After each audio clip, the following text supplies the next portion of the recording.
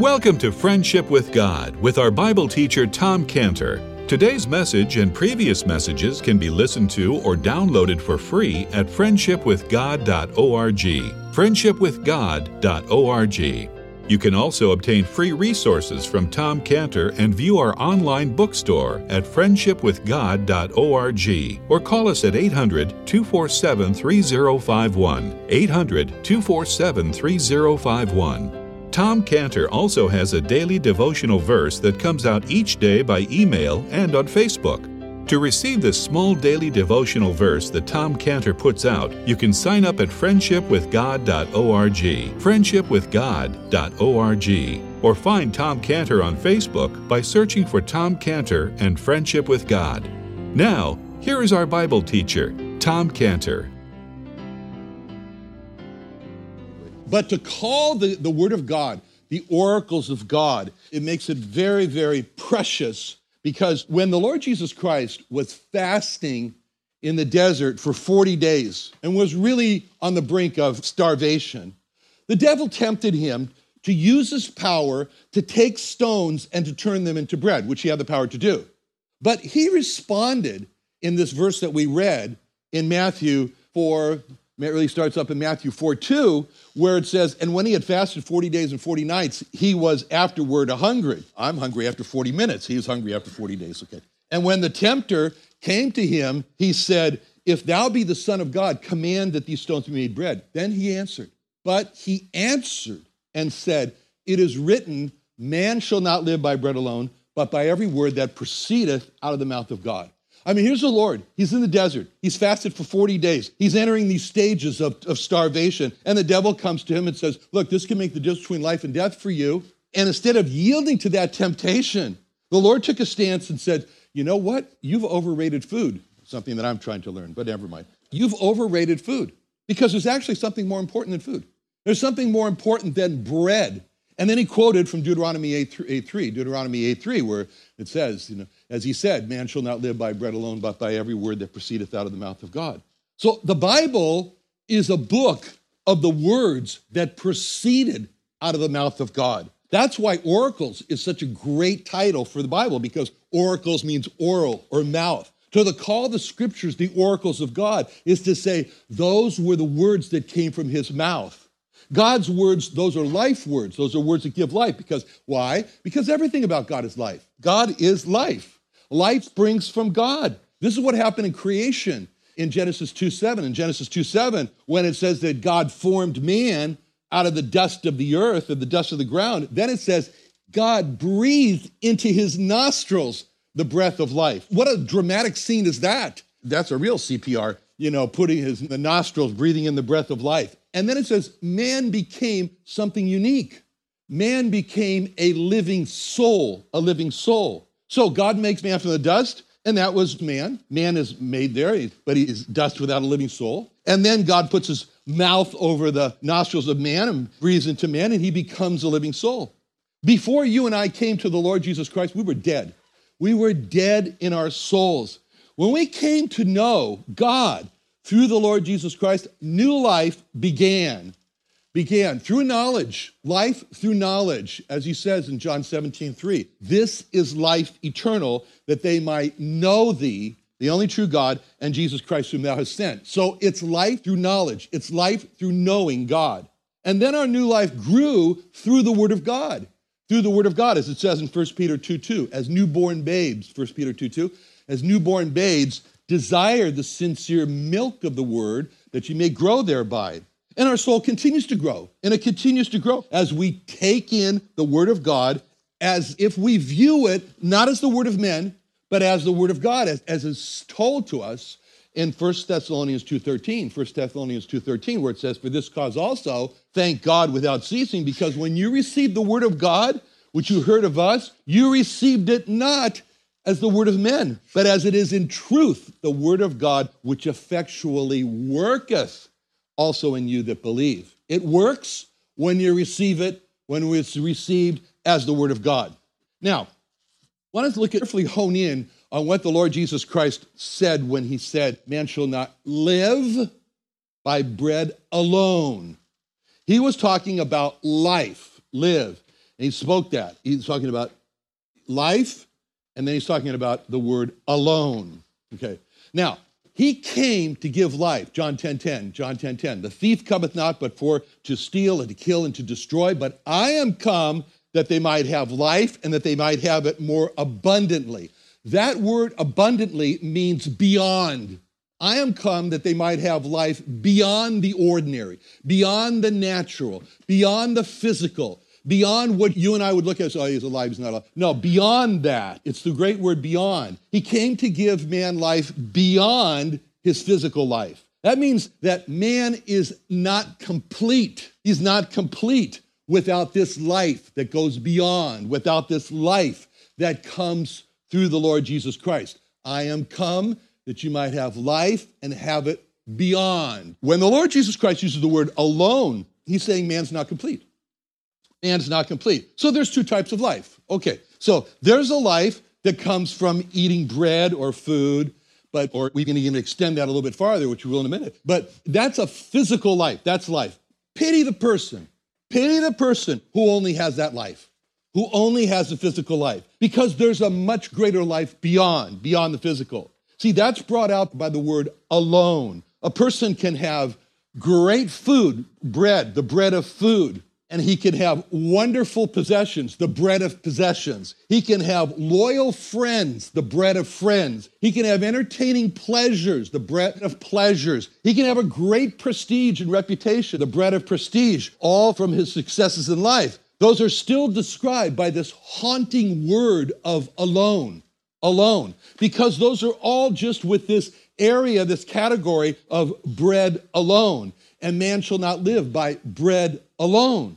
So the word alone describes really a state of not being enough. It's not enough to have food, possessions, friends, pleasures, and prestige, because those are all in the category of bread alone. And it's not enough. And man shall not live by bread alone. Those are all of the life of the body, and they're not enough. They're all in this category of life called bread alone category of life.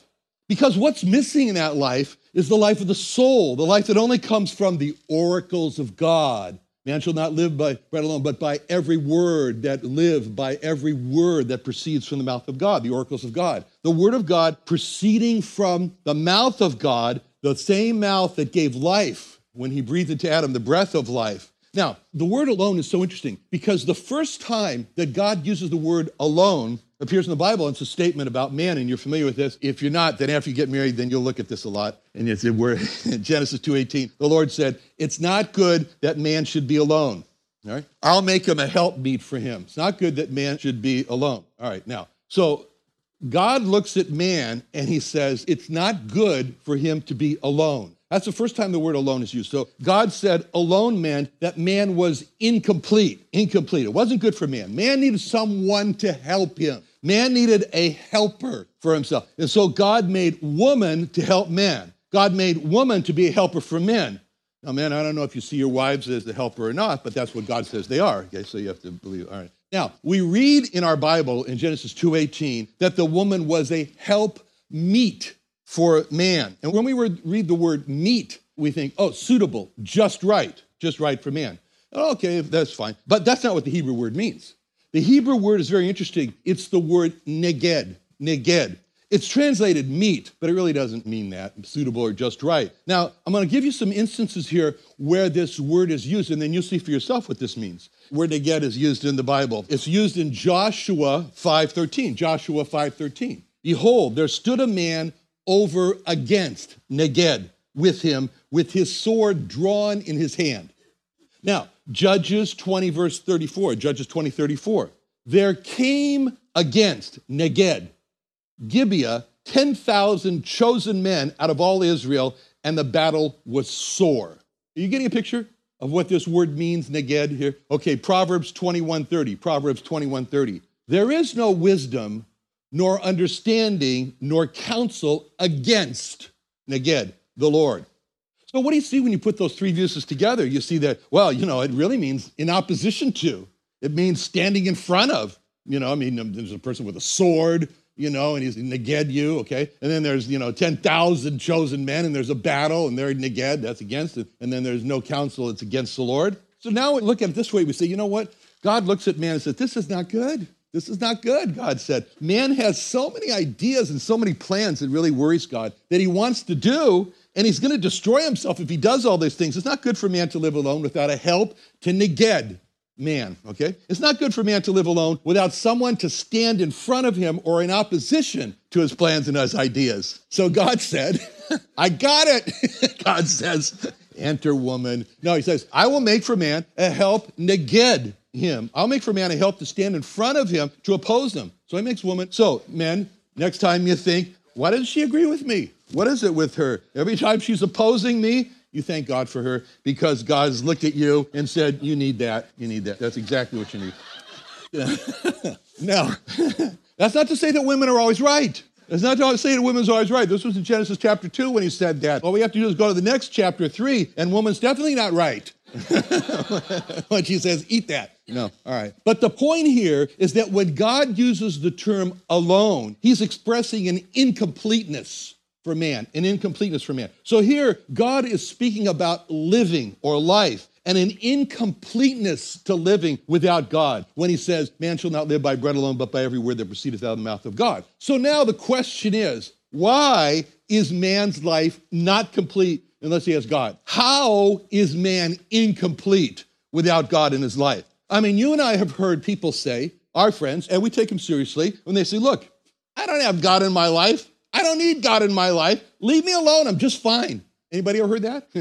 Yeah, okay. So I went to high school in Europe. I went to high school in Switzerland.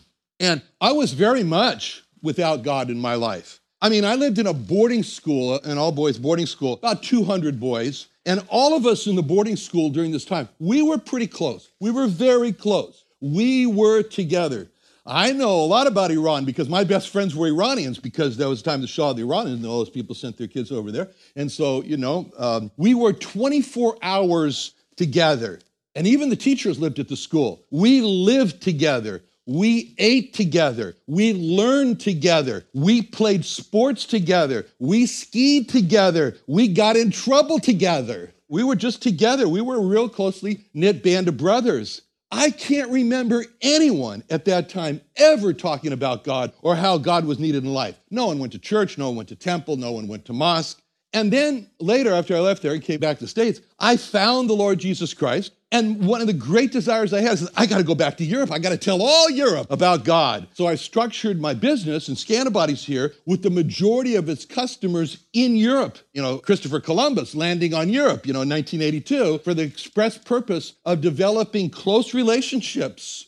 I didn't just want to go to people and say, oh, you need God, you need God. No, I wanted close relationships, friend relationships through business, develop those relationships, and we did. We negotiated, we did business together, we did sightseeing together, I went over to their houses, ate together, and then after the relationships were built, I would look them in the eye and I'd tell them how wonderful it is to know God through the Lord Jesus Christ, and I was shocked. They would look me straight in the eye, straight back in the eye. Total sincerity, they would say, in essence, and sometimes they did say this to me, you really need to go to a psychiatrist to get you cured from this God problem.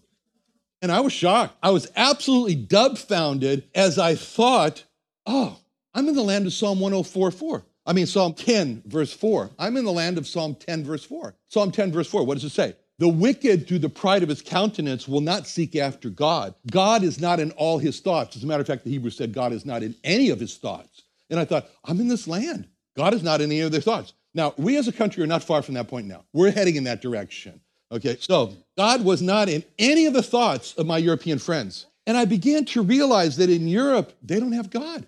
They don't have God. How could they have pleasures in life without God? The Bible says that there are pleasures without God. It talks about pleasures of sin for a season in Hebrews 11:25. Hebrews 11:25 says, enjoy. Moses chose not to enjoy the pleasures of sin for a season. But, the pleasures of sin, they're not lasting. They're just only for a season. They're seasonal pleasures. But this is not to say, because I knew them, this is not to say that all the Europeans are immoral. You look at the rich farmer in the New Testament. He was not immoral, but he was doomed.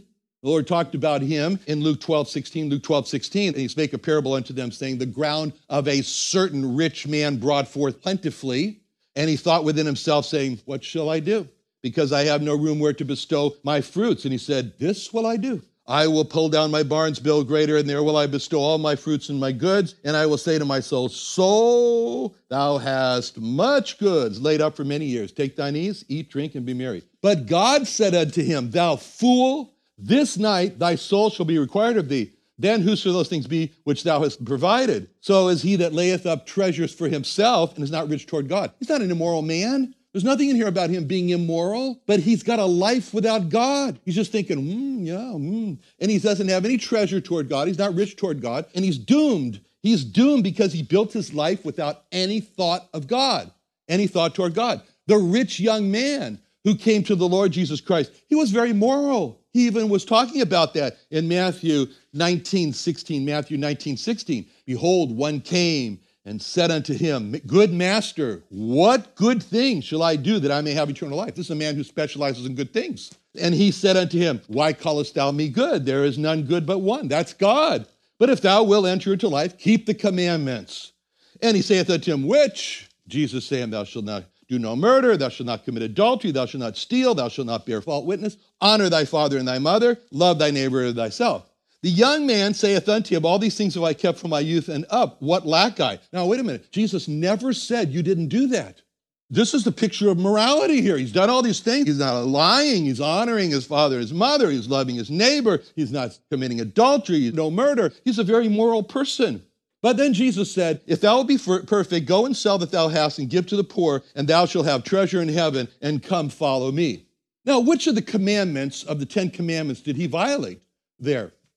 The first one, you love the Lord your God with all your heart, all your soul. This is God speaking to him. God told him to do this. If you love God with all your heart, all your soul, all your possessions, you're going to obey him.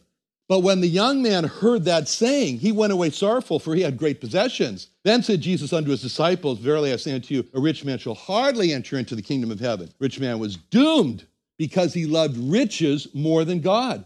And so I came to this horrible realization that the Europeans I knew had built their entire life, their families, their friendships, their business, their conversations, their meditations, all around the absence of God, the void of God. He's not there. And so I came to this, and then all these Europeans that I knew, they had families without God. They had friendships without God. They had all these things, 100% without God. And I wondered, how can they sleep? How can they sleep? How can they laugh? How can they live in a state of 100% without God? How could they be incomplete without God in their lives? How is a person incomplete without God in his life?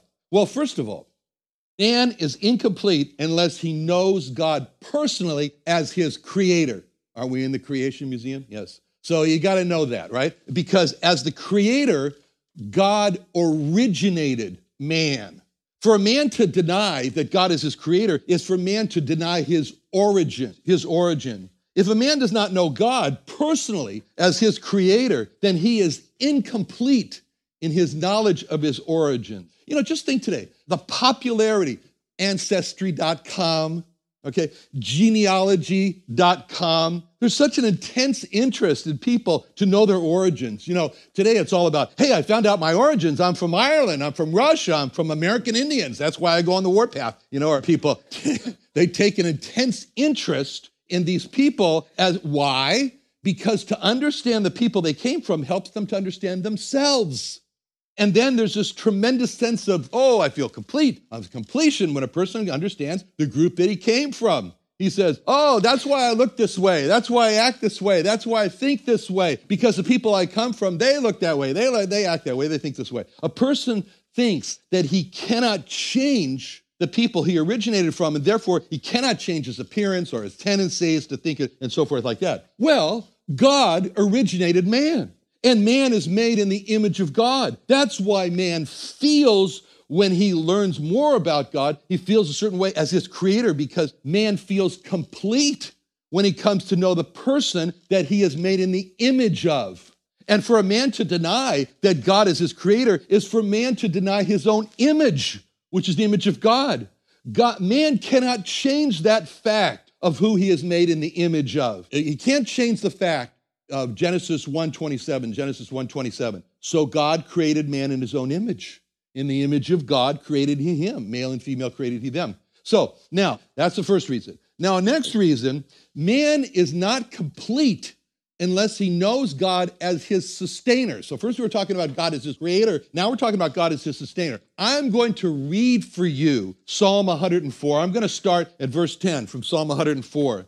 And as I read this, if you got a pencil, write down who is dependent on God from what I read. Who is dependent on God? And by who, I don't just mean man. Okay, and I want you to listen for how God is actively involved right now and who benefits from God being actively involved. I want you to list all the life that's here, that's dependent on God's current and constant actions. Just write them down. You know, what life is dependent is listed here from these verses. For example, what animals are dependent on God from these verses. Okay, ready?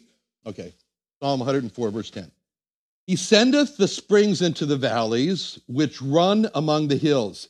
They give drink to every beast of the field. The wild asses quench their thirst. By them shall the fowls of the heaven have their habitation, which sing among the branches. He watereth, this is all present tense, he watereth the hills from his chambers. The earth is satisfied with the fruit of his works. He causeth the grass to grow for the cattle, and herb for the service of man, that he may bring forth food out of the earth, and wine that maketh glad the heart of man, and oil to make his face shine, and bread which strengtheneth man's heart. The trees of the Lord are full of sap, the cedars of Lebanon which he hath planted, where the birds make their nest as the stork. The fir trees are her house. The high hills are a refuge for the wild goats, and the rocks for the conies. He appointed the moon for seasons, and the sun knoweth his going down. Thou makest darkness, and it is night, wherein all the beasts of the forest do creep forth. The young lions roar after their prey, and seek their meat from God. The sun ariseth, they gather themselves together, and lay them down in their dens.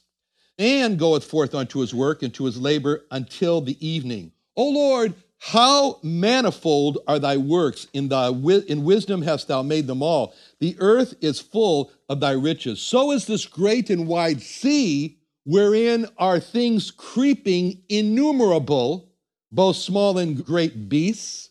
There go the ships. There's that Leviathan, which thou hast made to play therein. These all wait upon thee, that thou mayest give them their meat in due season. Thou givest them, they gather. Thou openest thy hand, they are filled. Now I'm going to jump down to verse 33.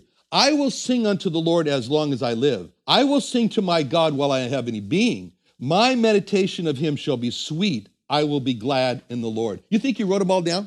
I'm reading all these things in here. Can you hear these animals in these walls? They're all saying, amen. That's right. Okay. You list them all? What'd you get? Did you get every beast of the field? Did you get that one? Did you get the wild asses? Did you get the fowls? You got cattle, you got man, you got your birds, same as fowl, but okay, listed again, okay. You got the stork, you got the wild goats, you got the conies, the rock badgers, you got the beasts of the forest, the young lions, innumerable creeping things in the seas, the creepers in the sea. You got the Leviathan, the sea monster, you got all this down there? I mean, this is huge. And so what do all of these life have in common? They have in common Psalm 104, verse 27, where it says, these all wait upon God. They're all waiting upon God, that thou mayest give them their meat in due season, that thou givest them, they gather. Thou openest thine hand, they are filled with good.